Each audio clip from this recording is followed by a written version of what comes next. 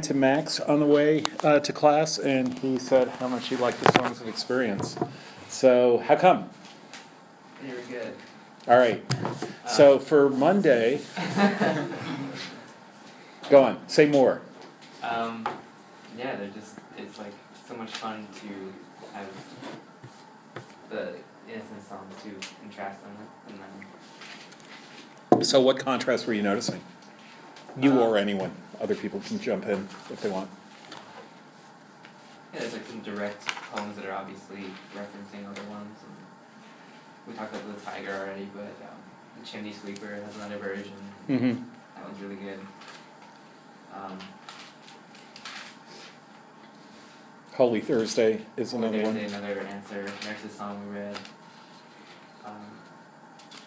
Yeah, it's just like wondering why he chose to put some of them in experience, because some of them don't seem like.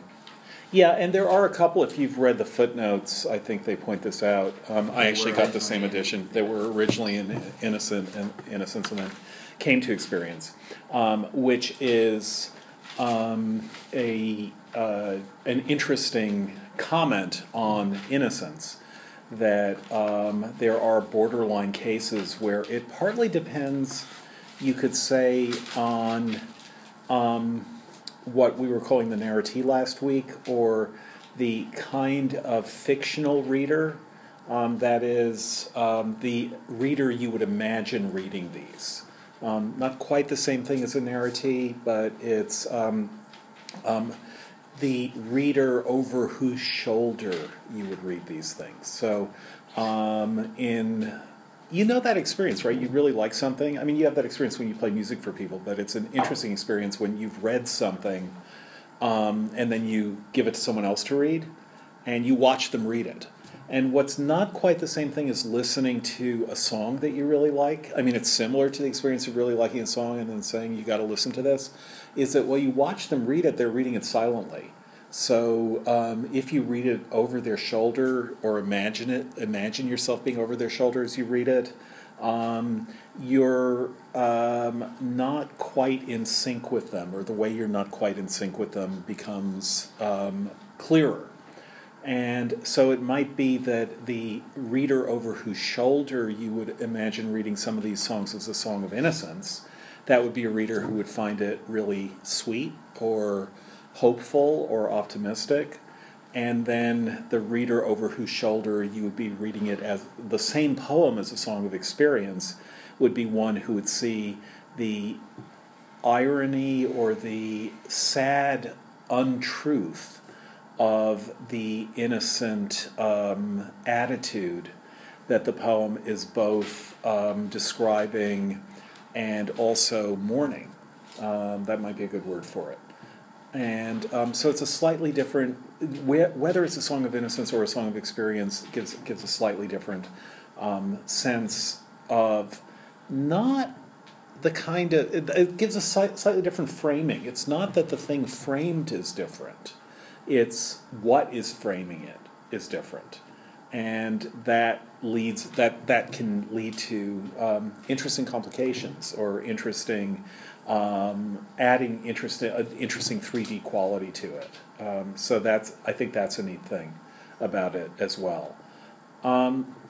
For the word experience, I didn't have you guys read this, but I think we should just look at it now for a minute.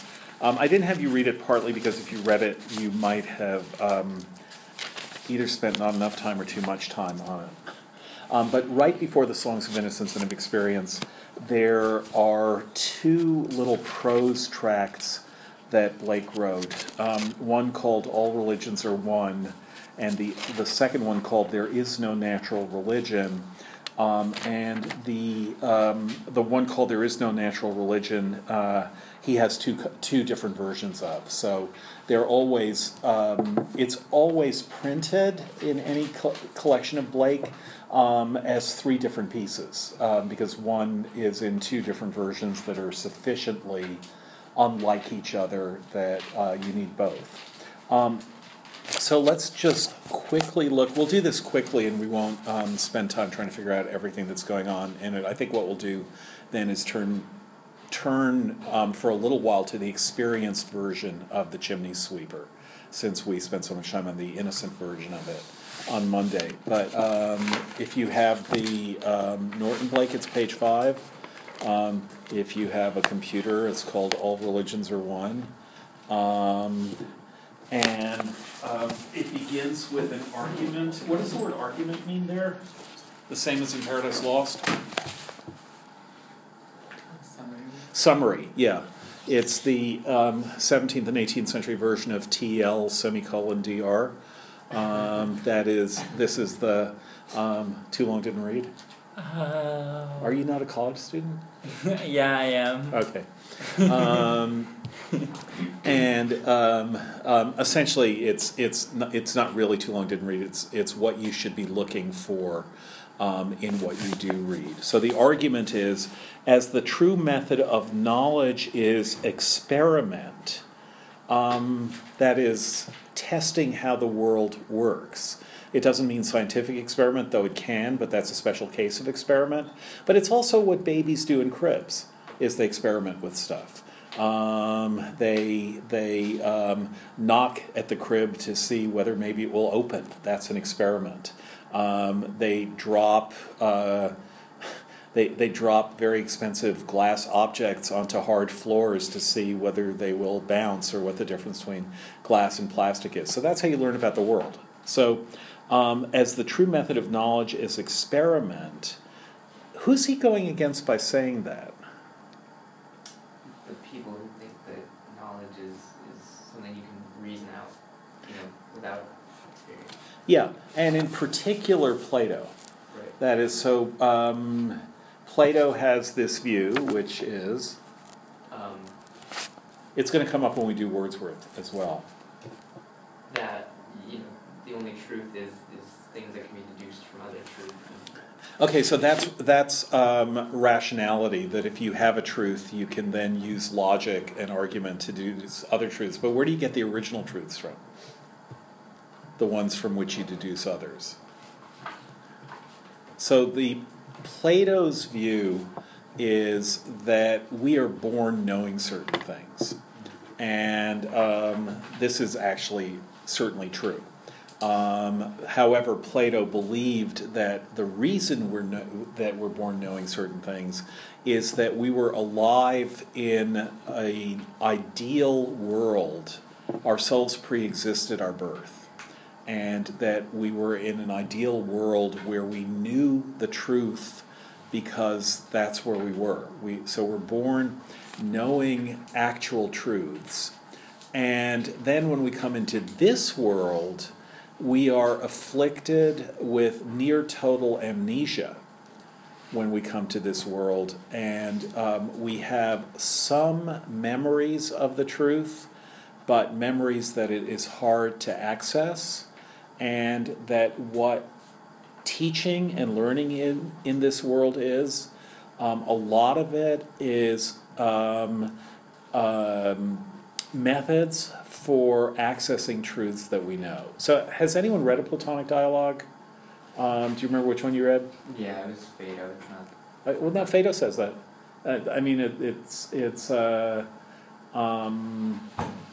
In Phaedo, for example, he says, if you only know stuff from this world and you see two people, one person is a head taller than the other, then he says, Socrates, who's the character in Plato's dialogue, says, when I was a kid, I would actually go nuts trying to figure out what that meant. Because if one was a head taller than the other, that meant that each differed from the other by a head. Because one, let's just say we would now say one's a foot taller than the other, another bodily part. So if one's a foot taller than the other, each differs from the other by a foot. So each is like the other in differing from the other by a foot. So if A is a foot different from B and B is a foot different from A, then it seems like A and B are exactly the same, because they're mirror images of each other, because each, with respect to the other, is a foot different. And so it's, to use the phrase, the same difference. And I couldn't figure out what difference meant, or what it would mean for things to be different when being different seemed to make them the same. And eventually I realized that no, I had a concept that I was born with, although I didn't recognize it, of absolute greatness, that is, absolute size. And I had another concept of absolute zero, no size at all. And then what I realized was the taller person was slightly towards the higher end of a scale that was already defined by absolute size versus zero. So when you guys learn number lines, you're actually learning a Platonic idea, that there's zero and then there's infinity all the way to the right, the way we do the number lines, and we can only fill in 1, 2, 3, 4, 5, etc. if we already can orient ourselves with respect to zero, which we've never seen in real life. There's no such thing as zero. And infinity, which we've never seen in real life. And yet somehow, in order to understand what 1 and 2 and 3 are, we have to already understand what 0 and infinity are. Now, if you ask most 3-year-olds, do you know what 0 and infinity are? They won't. Nevertheless, they can count. They know they're 3 and next year they'll be 4. So they do have some ability to count, and what Plato says is they do because in their minds, although they can't access it consciously, they have the concept of zero and they have the concept of infinity, or Plato would say of absolute magnitude. Yeah. I think like the near total amnesia when they're brought into this life makes me think of Ben Overy's The Famished Rose. Yes. Because that's how it starts. Like they start in this heaven like place. Right, exactly. He's born. Yeah, and forgets it all. Yeah. Yeah, and you'll see that happen in Wordsworth. This is something that Wordsworth takes as a model for telling the story he's going to tell, the Intimations Ode. Okay, so Plato's view then is that you're born with knowledge and that we have almost total amnesia, but it's not that the knowledge isn't there, it's that it's almost totally veiled from our conscious minds. And that we can use reason and logic to work our way back to this thing that we know but have forgotten, this thing that exists but in a forgotten state. Darwin, in the mid-19th century, when he was working on the origin of species, went to the London Zoo, and he was looking at the chimps there. And then suddenly, and he wrote this in some secrecy because he was afraid that it was blasphemous, he wrote in his notebook, and you can find this, Platonic recollection correct, so this is Darwin saying this, only for pre-existence read monkeys. So his idea is that is what we would now call learning via neural net. That is, if you know how they work, well, you don't, because no one knows how they work.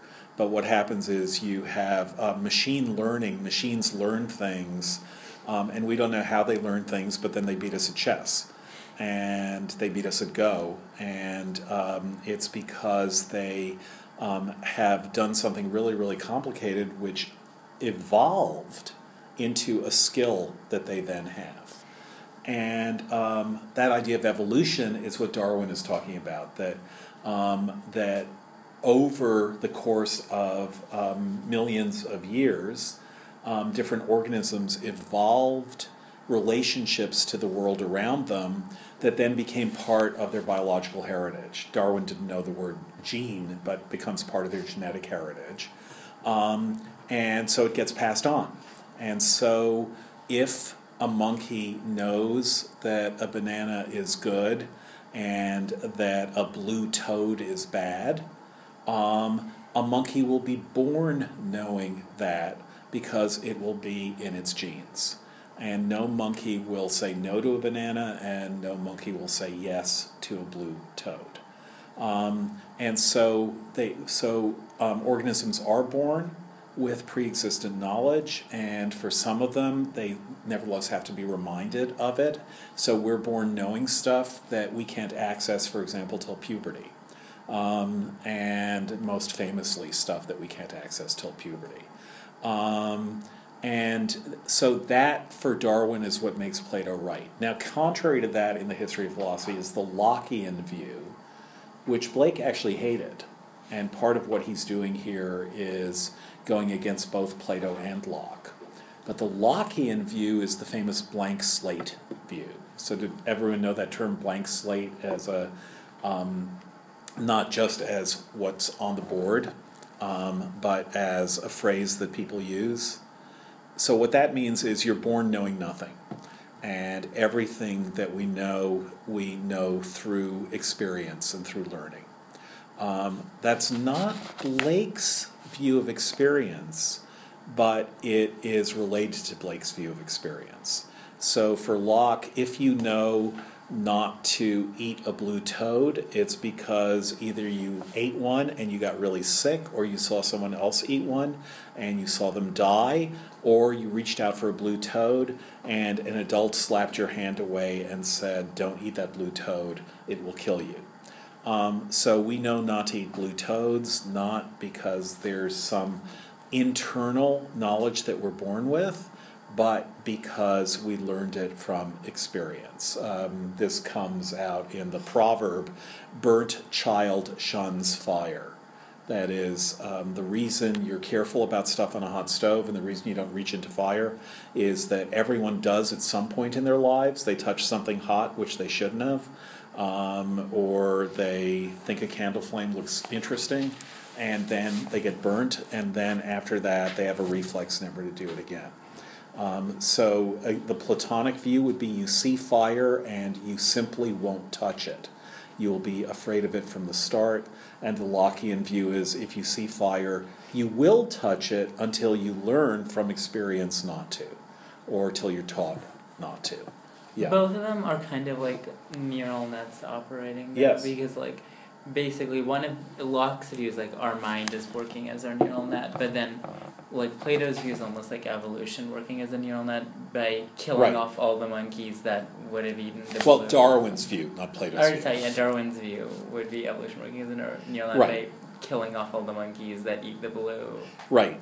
So maybe what we could stage this as Darwin versus Blake, because what Darwin is doing in a way is he's reconciling Plato with Locke by saying that neural nets take care of the pre-existent part, or evolution takes care of the idea that neural nets can be passed down from one generation to the next. And so that idea that you can be born knowing things is from Plato, but the way you're born knowing things is that your inheritance or your heritage or your ancestors learned them the way Locke did.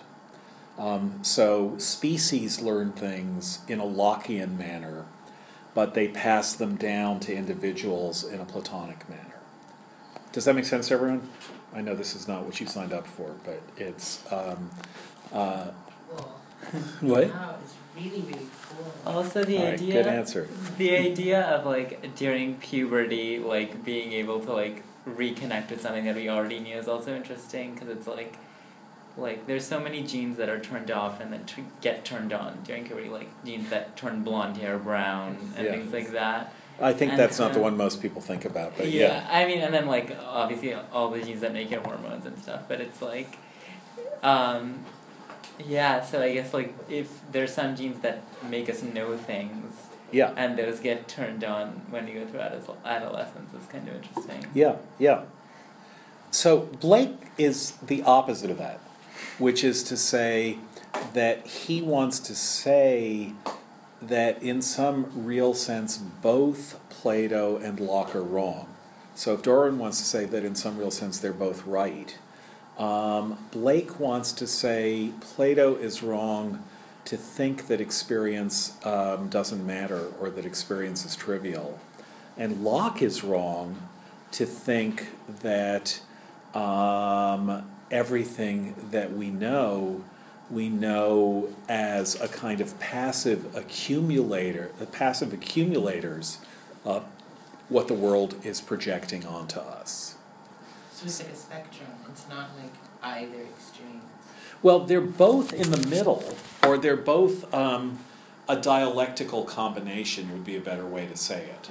So the way dialectical combination works is two things that seem opposed to each other turn out on a deeper level to be very similar to each other.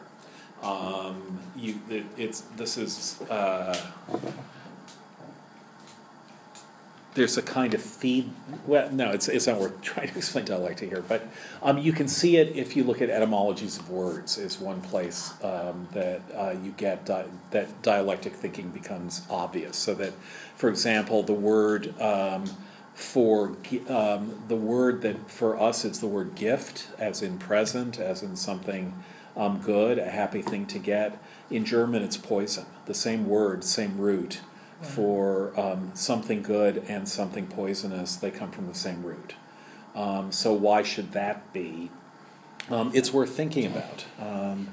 Why should the word, maybe this is a much easier one, why should the word guest and host, which seem to be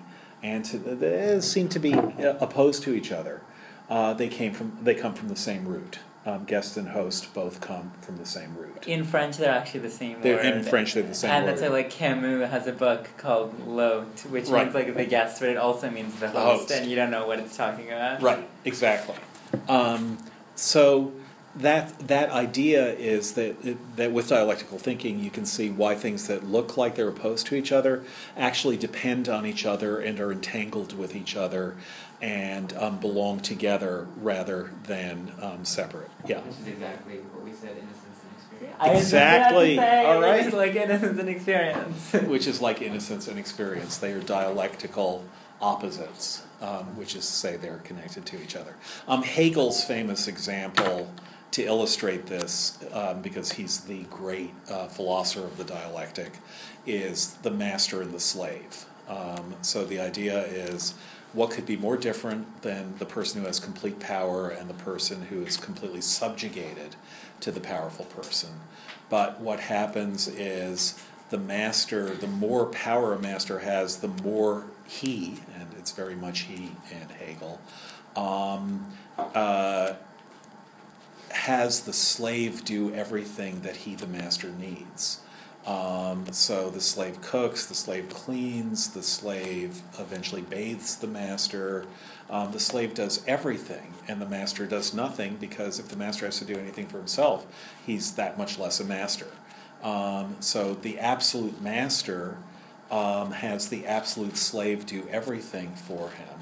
But that means that the master is completely and utterly reliant on the slave, and therefore becomes a slave to the slave, who is the person who has every kind of power that there is, because it's the slave who can act and the master who cannot. And even if you would still rather be the master in that situation than the slave, it's also the case that the master can only be a master if he has a slave to define his mastery. So without slaves, no master. So many monarchies and things like that also fall because, like, the people who are below below the king or whoever know so much more than him because they're required to know more, and Yeah, exactly.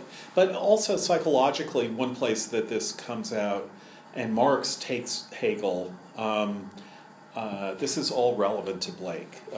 It actually is, because Blake thinks this way also. But Marx takes Hegel and applies it to political economy, and the Marxist idea, one version of the Marxist idea, is you can see it most vividly in miserliness, is that misers become a slave to money. So money is supposed to be the thing completely controlled by the rich person, but the opposite happens. The money ends up controlling the rich person instead of the rich person controlling the money. Everything the rich person does is at the behest or the demand of what his money needs. And, just think of people who have a lot of money and won't spend a cent because it would violate the purity of all the money they have. Think if you have $1,000 in the bank. If you have $1,003, it's okay to spend those $3. But if you have exactly $1,000, it's really, really painful to break that round number. So here's this thing that's supposed to give you power, but instead it has power over you as an abstraction. So Marx talks about what he calls commodity fetishism, which is when instead of using commodities, which is literally what a commodity is something you can use, something that is helpful or useful to you. A commodity means something helpful. Instead of using commodities, what we do is we try to increase their price and trade them for other commodities of high value. So for Marx, it's not that commodities represent us on the market, but we end up representing commodities. And commodities are treating us as puppets. And that's Marx's version of Hegel's master-slave dialectic. So brief introduction to what dialectic is. The idea in Darwin is that there is a dialectic between Locke and Plato, even though they seem so opposed to each other. And the dialectic is the species learns in a Lockean way, or the genus, or the phylum, at whatever level you want to put it, learns in a Lockean way, but the individual recollects and inherits the species learning in a Platonic way. And Blake is saying the opposite, as we'll see, which is that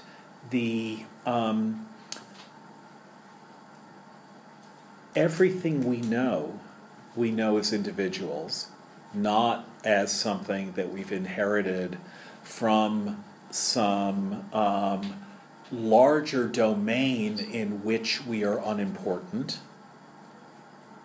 We are not just the representatives of some kingdom of heaven or Platonic heaven or God or the angels. We are all important as single individual beings. So not Platonic, but not Lockean, because Locke for Blake is like Plato in saying that what Plato is saying is we individuals are very small compared to what goes on in Platonic heaven, where there is truth and beauty, which are possibilities for what the form of forms is in Plato. And then there are individual souls that are exposed to this truth and beauty. In Locke, they're just individual little minds that are exposed to the giant world out there and learn little bits of it. And for Blake, those are wrong in similar ways. Locke thought he was saying the opposite thing from what Plato was saying, and Blake is essentially saying, no, they're saying the same thing, which is that what's outside of you matters much more than what's inside of you. Whether what's outside of you is in the world of pre-existence for Plato, or whether what's outside of you is in the empirical world for Locke. So the empirical world means the world that you come to learn about through your senses. And for Blake, no, it's all in the individual human soul. And that's the crucial thing to understand. So he's going to, don't take any attack that he makes on Plato as agreeing with Locke, and don't take any attack he makes on Locke or Newton or Voltaire, who are the people he will attack, as making him agree with Plato.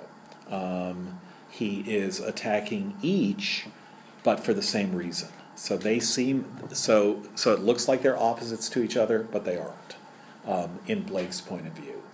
And that's the best way to understand what Blake's point of view is that he is seeing the similarities between Locke and Plato rather than what everyone else imagined were the irreconcilable differences between Locke and Plato.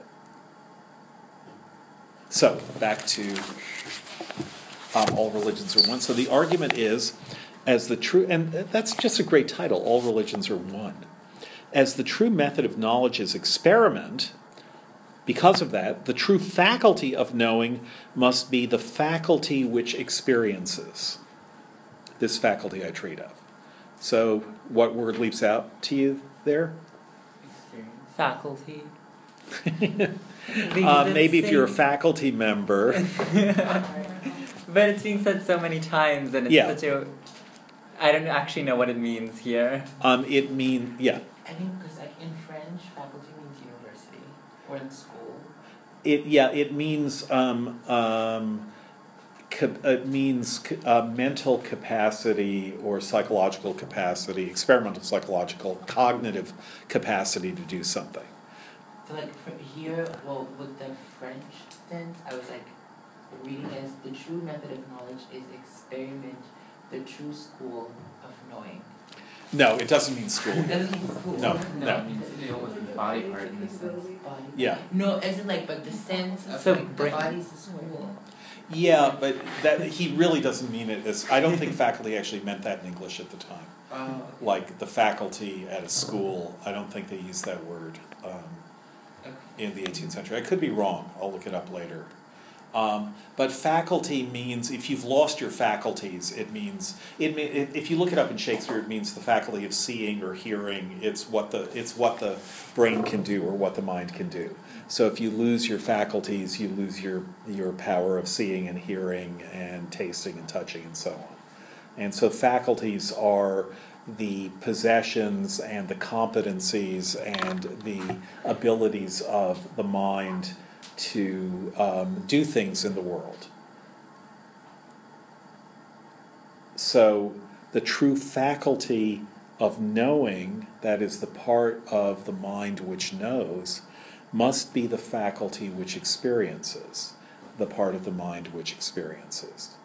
And so experience is left out for you as the word, Max, because of the songs of experience. Oh, right? That makes more But faculty, but you're right to focus on faculty also, because he's not saying that true knowledge is experience. He's saying the true faculty of knowing must be the faculty which experiences. So we want to know what that faculty is. What faculty knows because it experiences. So for Locke, that would be the blank slate. But the blank slate isn't a faculty, it's nothing. It's just an empty container into which things are poured. But if there is a true faculty which knows, that has to be the faculty which experiences. And Blake wants to know what that faculty is. Innocence? No. It begins innocent. Okay. Okay. And that would be the point, is that there is something, namely innocence, which is how it begins. But then it comes to experience. Because if we use Locke's model, then children just don't feel anything at all. Mm-hmm. Yeah. But they do feel something. Yeah. Locke's model led doctors who believed him in the 19th century, even in the 20th century, to think that infants didn't feel pain. It's a ridiculous idea, but it was believed. Why do they think they're crying all the time? Because it was good for their lungs. Wait, really? Yeah, no, it's bizarre. I mean, I actually don't understand this, and I keep thinking that this must be some kind of academic myth. But it does seem to be the case that doctors were taught in medical school until not that long ago that infants didn't feel pain. Infants didn't get nearly the kind of pain relief that older people got when they were submitted to painful procedures. Well, thank God that they can't remember. Yeah. Yes. I mean, that's part of the reason, right? Like, Sorry? they can't remember, and that's going to be part of the reason they thought they could feel pain, because they didn't remember it later in their Right. life. Yeah. It's also one theory of anesthesia, is that you do feel pain when you're under anesthesia. You just, have no memory of it, whatever. You don't even remember it from one instant to the next. So is memory pain? A lot. Pain is certainly seems to be memory. Yeah, because it's like a reflex. It's like no. It's like Yeah. your body saying no, remember? Yeah. Yeah, that's right. Yeah.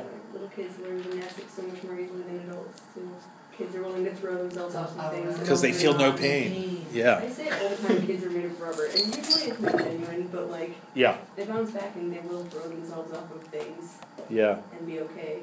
Whereas we're glue, right? So it's really interesting how it's like kids may actually have a lot to teach us than we have to teach them. Yeah. Because it's like they are boundless and they're not afraid as we are. Yeah. Well, Blake would certainly think that. Oh. Why didn't he just say that? Why did he have to write these poems? Oh, we love these poems. We love them. We love them, but the whole world don't understand it. Well, so anyhow, so to go on, I'm going to treat of that faculty. So it's not a blank slate, which doesn't need treatment. So the first principle, that the poetic genius is the true man, and that the body or outward form of man is derived from the poetic genius. Likewise, that the forms of all things are derived from their genius, which by the ancients was called an angel and spirit and demon. So the idea would be what you really are is that part of you, of your soul, which is absolutely creative and absolutely responsive to creation. So genius there doesn't mean Einstein genius. It means a spirit from which things are born. So it means the deepest and most powerful and most spiritual part of you. Doesn't mean someone who can figure out 5-digit prime numbers really fast. It's almost the opposite of knowledge in a way. I Yeah. think. Yeah, but it's nevertheless the genius which knows. So notice that he says it's the ancients called that genius an angel and spirit and demon. So anyone know what young adult novelist picks up this use of the word demon, although he spells it Philip Pullman. Yeah, so Philip Pullman's demons in his Dark Materials are partly coming from Blake. Yeah, he actually pronounces it demon. Pullman himself. Wait, say it again? In the movie, they say demon. That's an Every time they awful, say it, I'm like, awful you're movie. wrong. Yeah, except that's how Pullman pronounces it. Yeah. I think he's wrong. He spells it different. Yeah, it's spelled Supposedly. Daemon. But that's so that you won't think that it's a demon like a devil. So the word demon, meaning devil, like you demon you, is a New Testament explanation of what in Plato was simply a name for spirit. Demon, the etymology of the word demon is a Greek word meaning desire, the thing desired or the faculty of desiring. So Blake isn't using it to mean devil. Pullman spells it with an A so that you don't confuse it from the get-go with cruel creatures with pitchforks and tails and cloven hooves. But Blake is one of the most important writers to Pullman, and this is the kind of thing that's important to him. So that's what belongs to us from in our deepest level. Second principle. As all men are alike in outward form, so, and with the same infinite variety, all are alike in the poetic genius. So all people are poets, is what he's saying. To be a human being is to have poetic genius, to have the poetic genius. Third principle, no man can think, write, or speak from his heart, but he must intend truth. I think that's a great sentence. That is, that if you are speaking or thinking or writing from your heart, then you are intending something true. If it's not from the heart, then it's not intending truth. But if it comes from the heart, then what you're intending is truth. And what he's giving you here is a definition of truth. He's not saying we know what truth is, and look, isn't it cool that everyone who speaks from the heart intends the truth? What he's saying is we know what truth is because what truth is what someone wants to be saying when they mean it. It's that thing which people really mean. Not when people are manipulating each other, not when people are saying, of course I won't cash your check till tomorrow, or of course I'll pay you back tomorrow, when they won't. It's when they mean it that's where the very idea of truth comes from. It's what's meant by what comes from the heart in the human being. What if someone said something really racist, but it came from their heart? Is that truth? No, they're intending truth if it comes from the heart. No, it doesn't mean it's truth.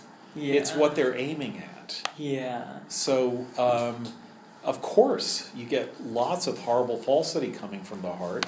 We have a president who almost everything he says comes from his heart, and it all contradicts everything else he says, and it can't possibly be true. But the idea is that if you speak from the heart, you mean to be saying what is true. I think also like drawing to like the biblical tradition, how like truth is often put in the same category as like love, almost. And I like the use of like the heart, because I would like after reading Blake and all these other people, I would infer that like then the faculty of love is the heart. Yeah. Yeah. Yeah. So truth and love go together. Yeah. So like in a way, truth is love. Yeah. Intending truth. Yeah, is loving truth. Yeah. Yeah. Nice. Amor wicked omnia. Yeah. Is Blake then suggesting that there isn't like a objective truth? That Yeah. truth is only subjective? Well, he's saying that you could put it that way, except then you would have to concede that maybe racism is truth. If truth is subjective, then someone who subjectively thinks it's true, what other truth could there be? But it would rather be, I think, something like love of truth is inevitably subjective because the only people capable of love are people. So it's not, the very idea of truth means that it has to be that you're intending something objective. You have to be.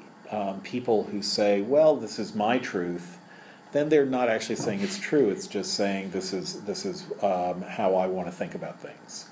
But if people passionately believe that they're speaking the truth, then they passionately believe they're speaking something that other people, if they understood, would agree with.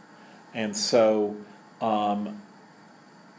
there is you could say that there isn't truth, or there's no value to truth outside of human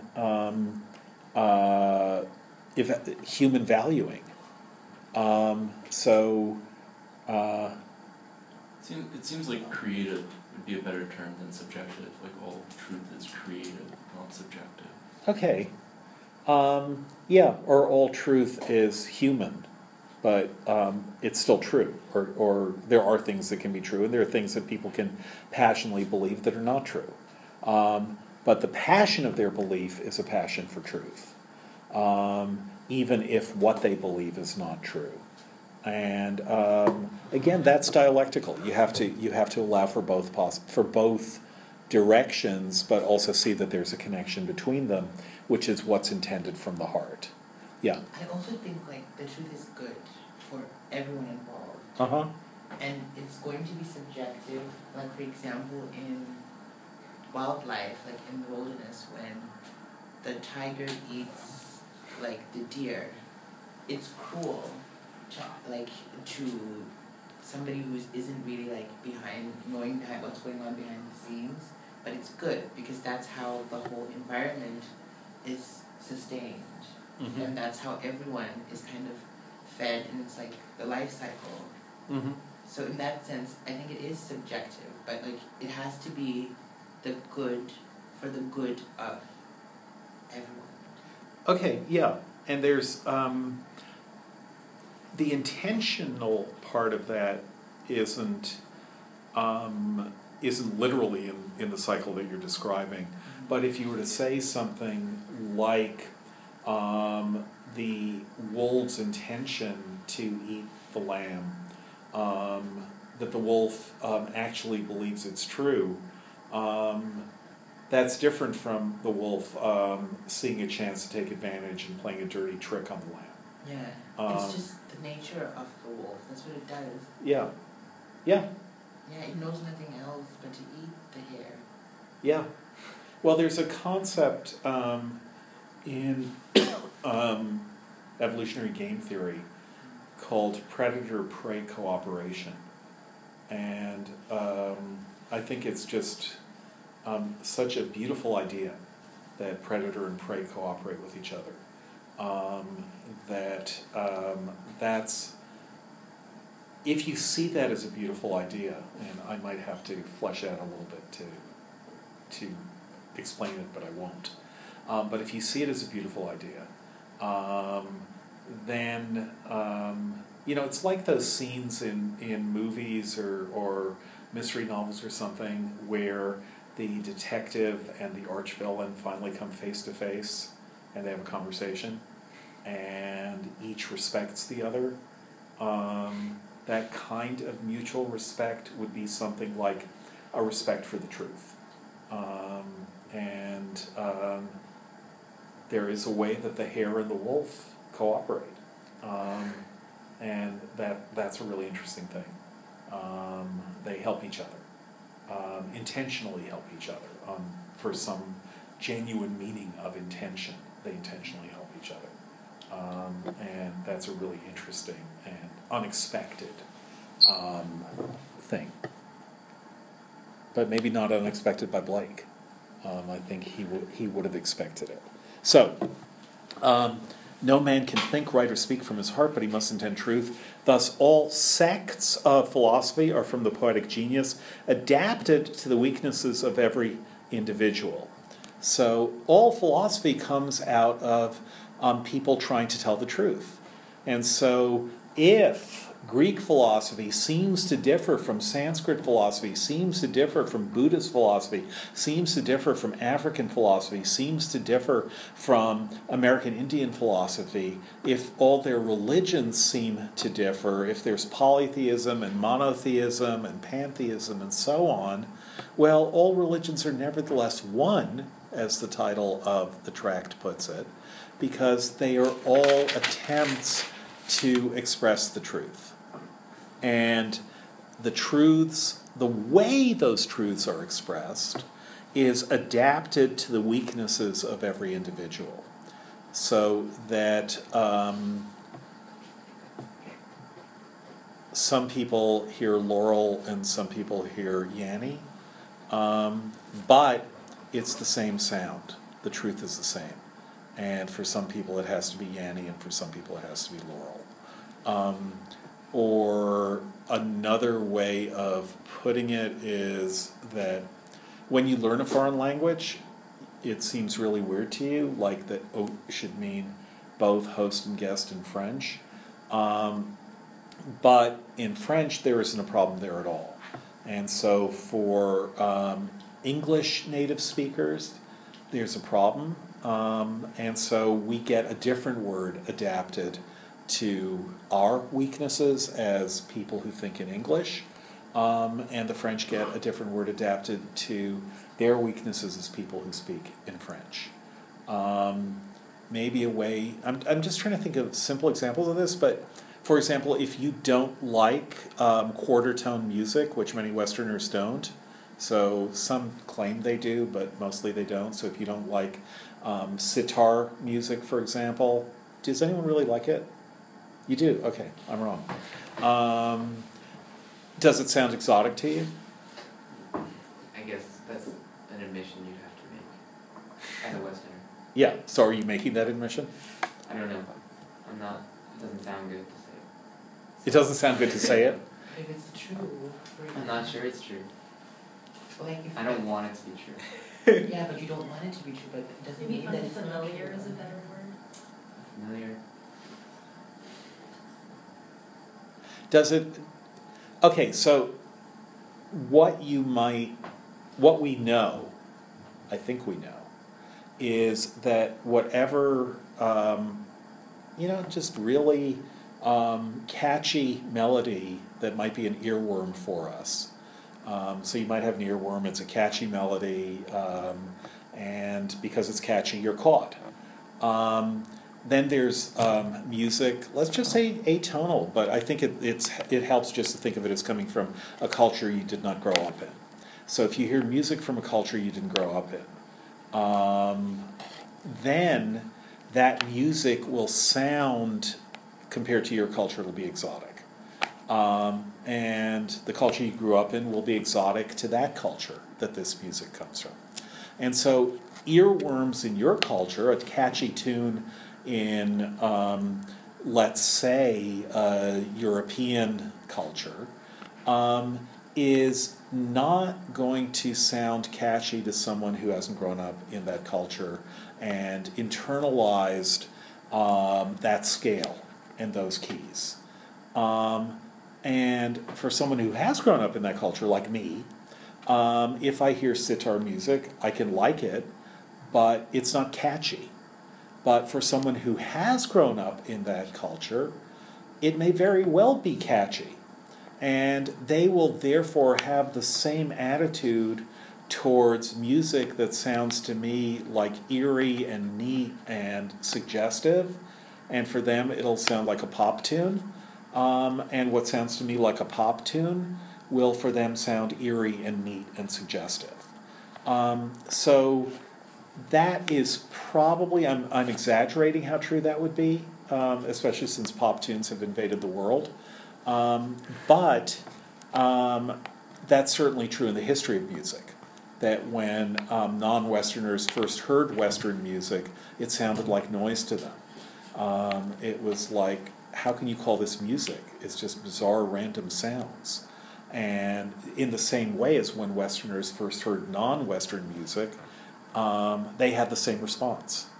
And so that would be that adaptation, that we know and should know, and Blake is arguing that deep down, whatever experience I have hearing a pop song and responding to it and liking it, is an experience that I know someone else can have with a song that I couldn't possibly experience that way, but I know they have the same experience.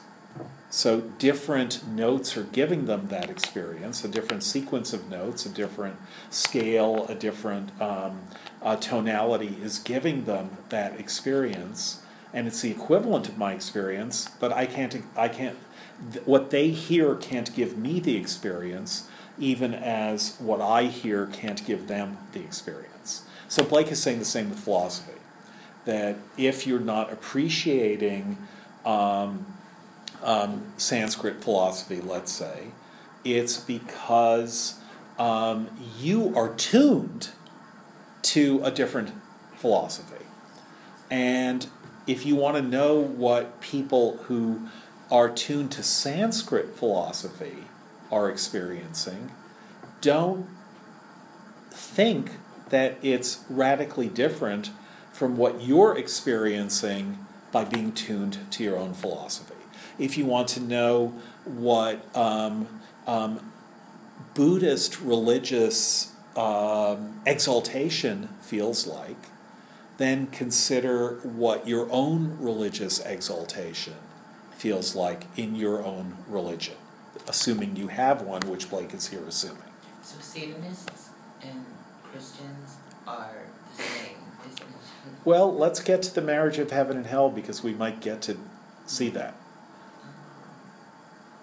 But yeah, I think a lot of people would say Satanists and Christians are the same. Yeah, devil worship, they technically are, actually. It certainly may be what Milton would say, right? Okay, so onward. As none by traveling over known lands can find out the unknown, this is principle 4. So from already acquired knowledge, man could not acquire more. Therefore, an universal poetic genius exists. So you can't know what you don't know without traveling, and then you can.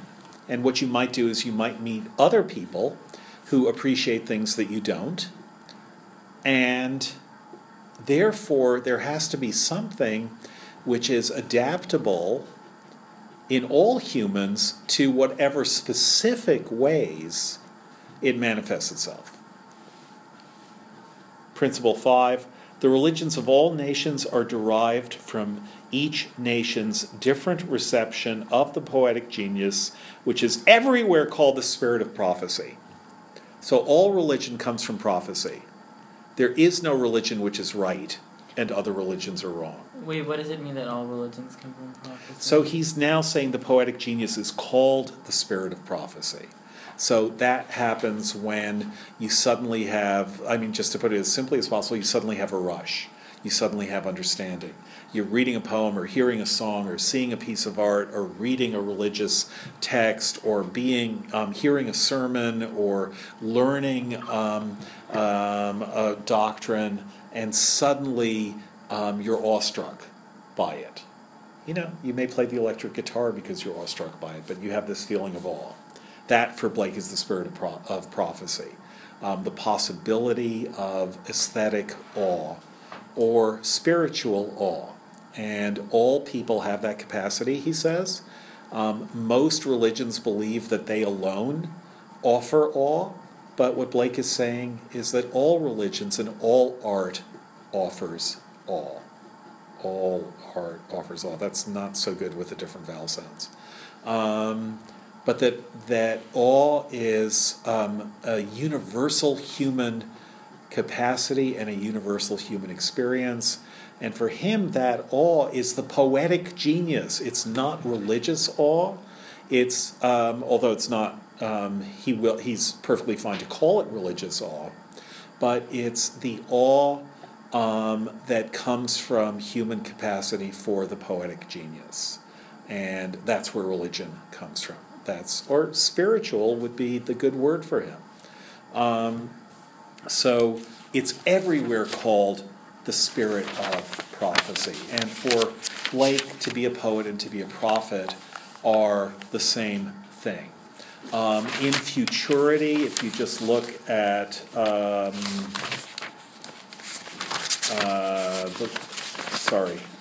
me just find it.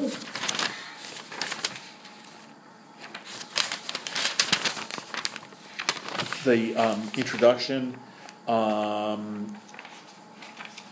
to the Songs of Experience. Hear the voice of the bard who present, past, and future sees. And later, I won't find this now, the lines that begin, in futurity I prophetic see. So for Blake, to be a poet is to be a prophet, and to be a prophet is to be a poet.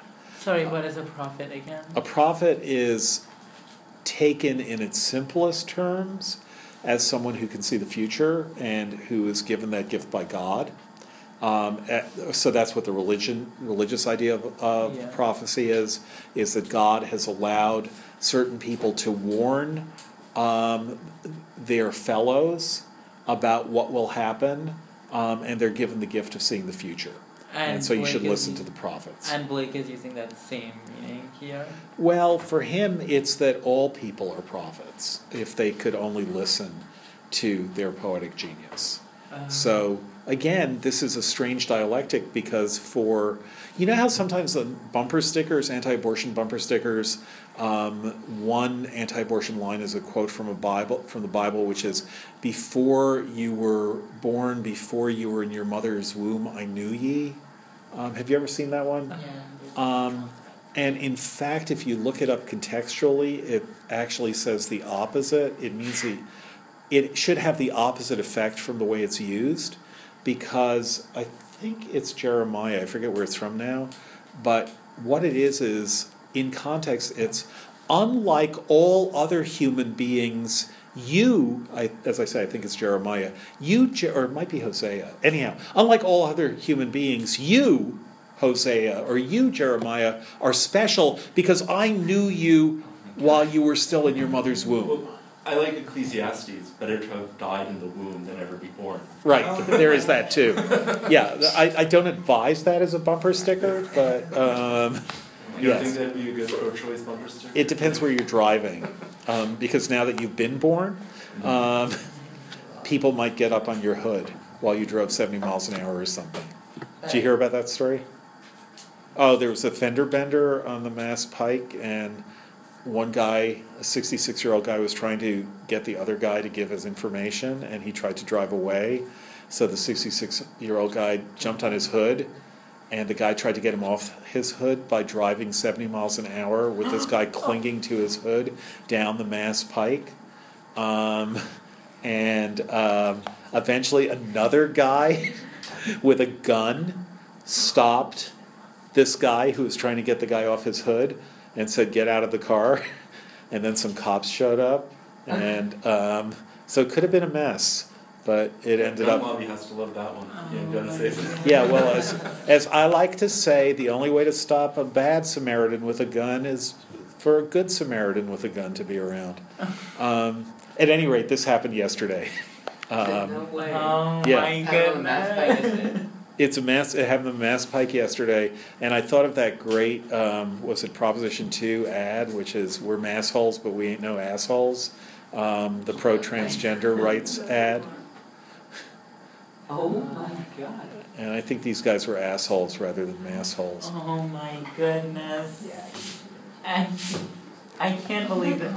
I can't believe the guy actually drove 70 miles per hour. I can't believe a civilian with a gun accosted the car and then told him to stop or I'll shoot. No, the car had stopped. There were other cars that were cutting it off and trying to stop him.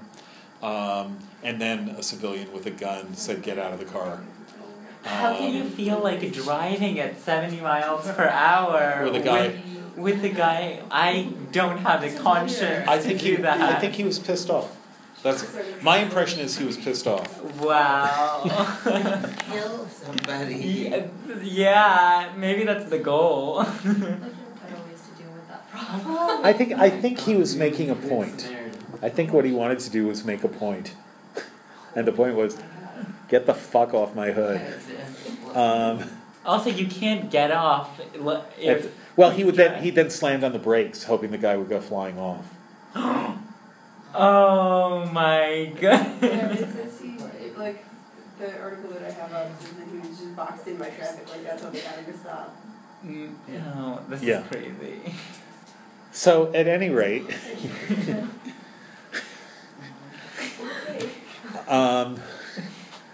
if you had such a bumper sticker, you might have to worry in certain states in this great nation of ours. Including Massachusetts. Western Mass. But the point is that a prophet is generally biblically taken to be a special person who has a powerful representative of God, and part of that representation that the prophet will show is that they will have something like God's anger and distaste for human sinning. So prophets are often, the famous line is the voice of one crying in the wilderness. That is, the prophet is one who cries in the wilderness, no one listens to him, and the reason no one listens to the prophet is telling human beings or telling fellow countrymen that terrible things are going to happen to them because they're all sinners. And so prophets tend to be downers, and but they're downers because they have this special relationship to God.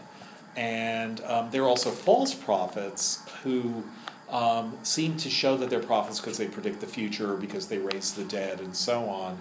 but you have to be careful to distinguish between true and false prophets. So this is all a biblical idea.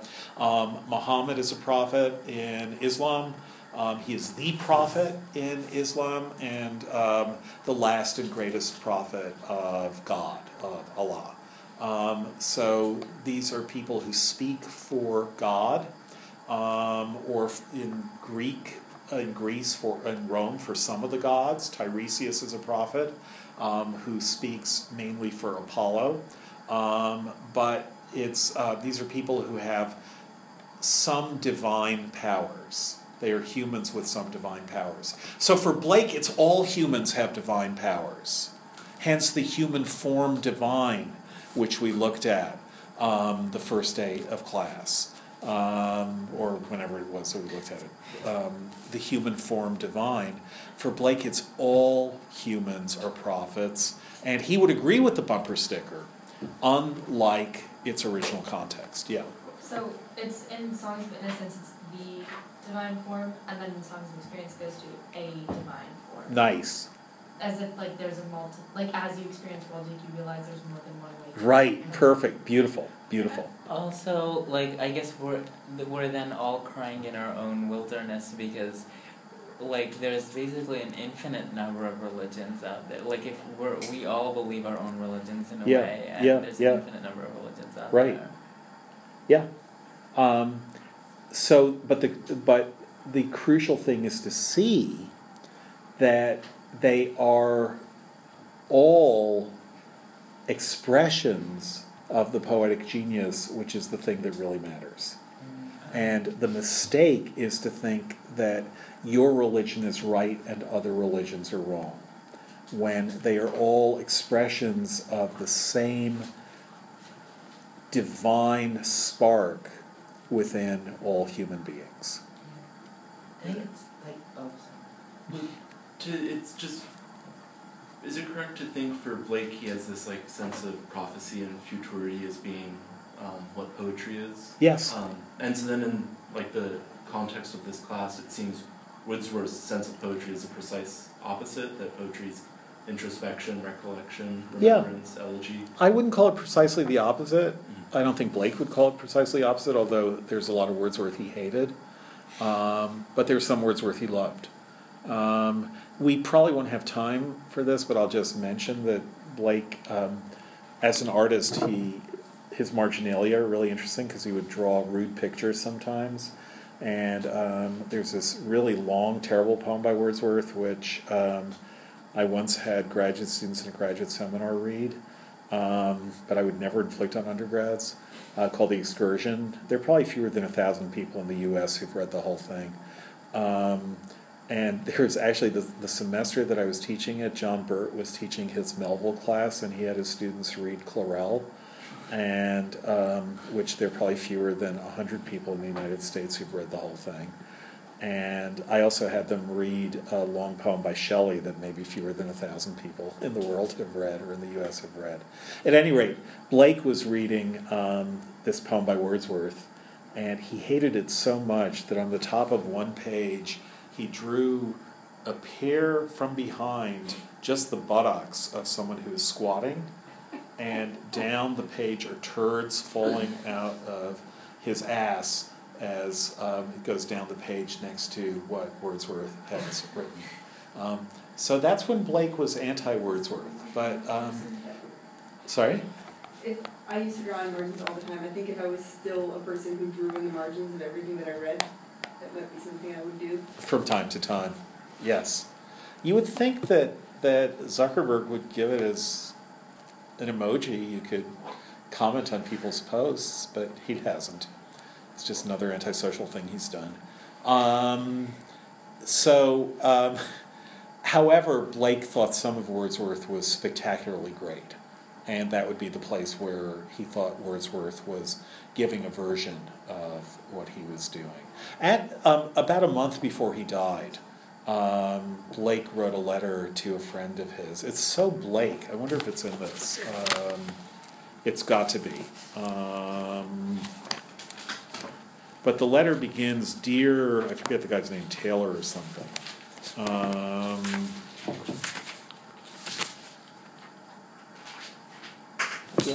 computer now.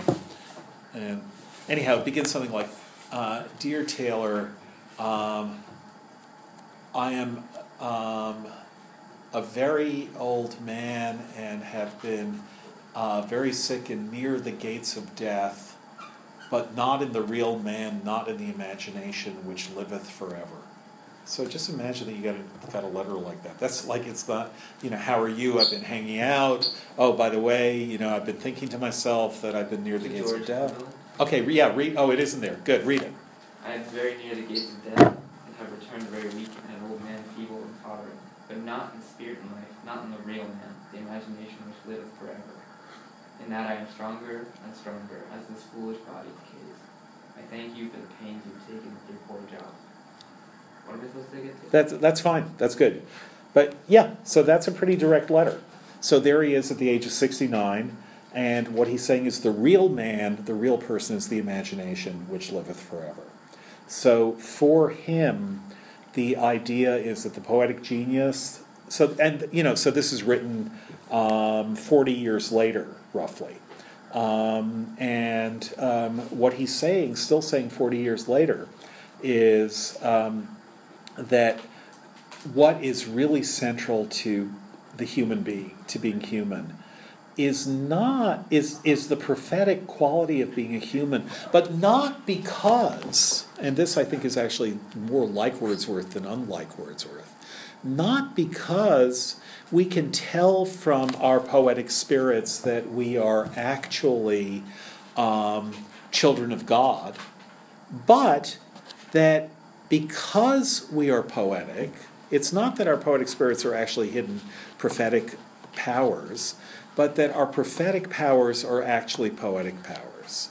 And that, therefore, it's not that God has given us these powers, it's that we create God out of these powers which are so deep within us.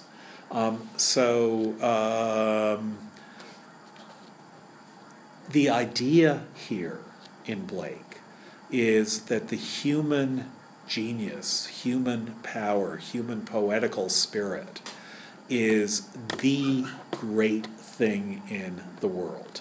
That all people are prophets, and because we're prophets, we create the Lord. We create God. We create these things which stand for what is actually innate within us. So just to finish this, since we have a minute left, Principle 6, the Jewish and Christian Testaments are an original derivation from the poetic genius. So the Hebrew Bible and the Christian Bible come from the poetic genius. It's not that they're telling the truth, they're derived from the human soul and human mind and human spirit as a poetical soul and mind and spirit. This is necessary from the confined nature of bodily sensation.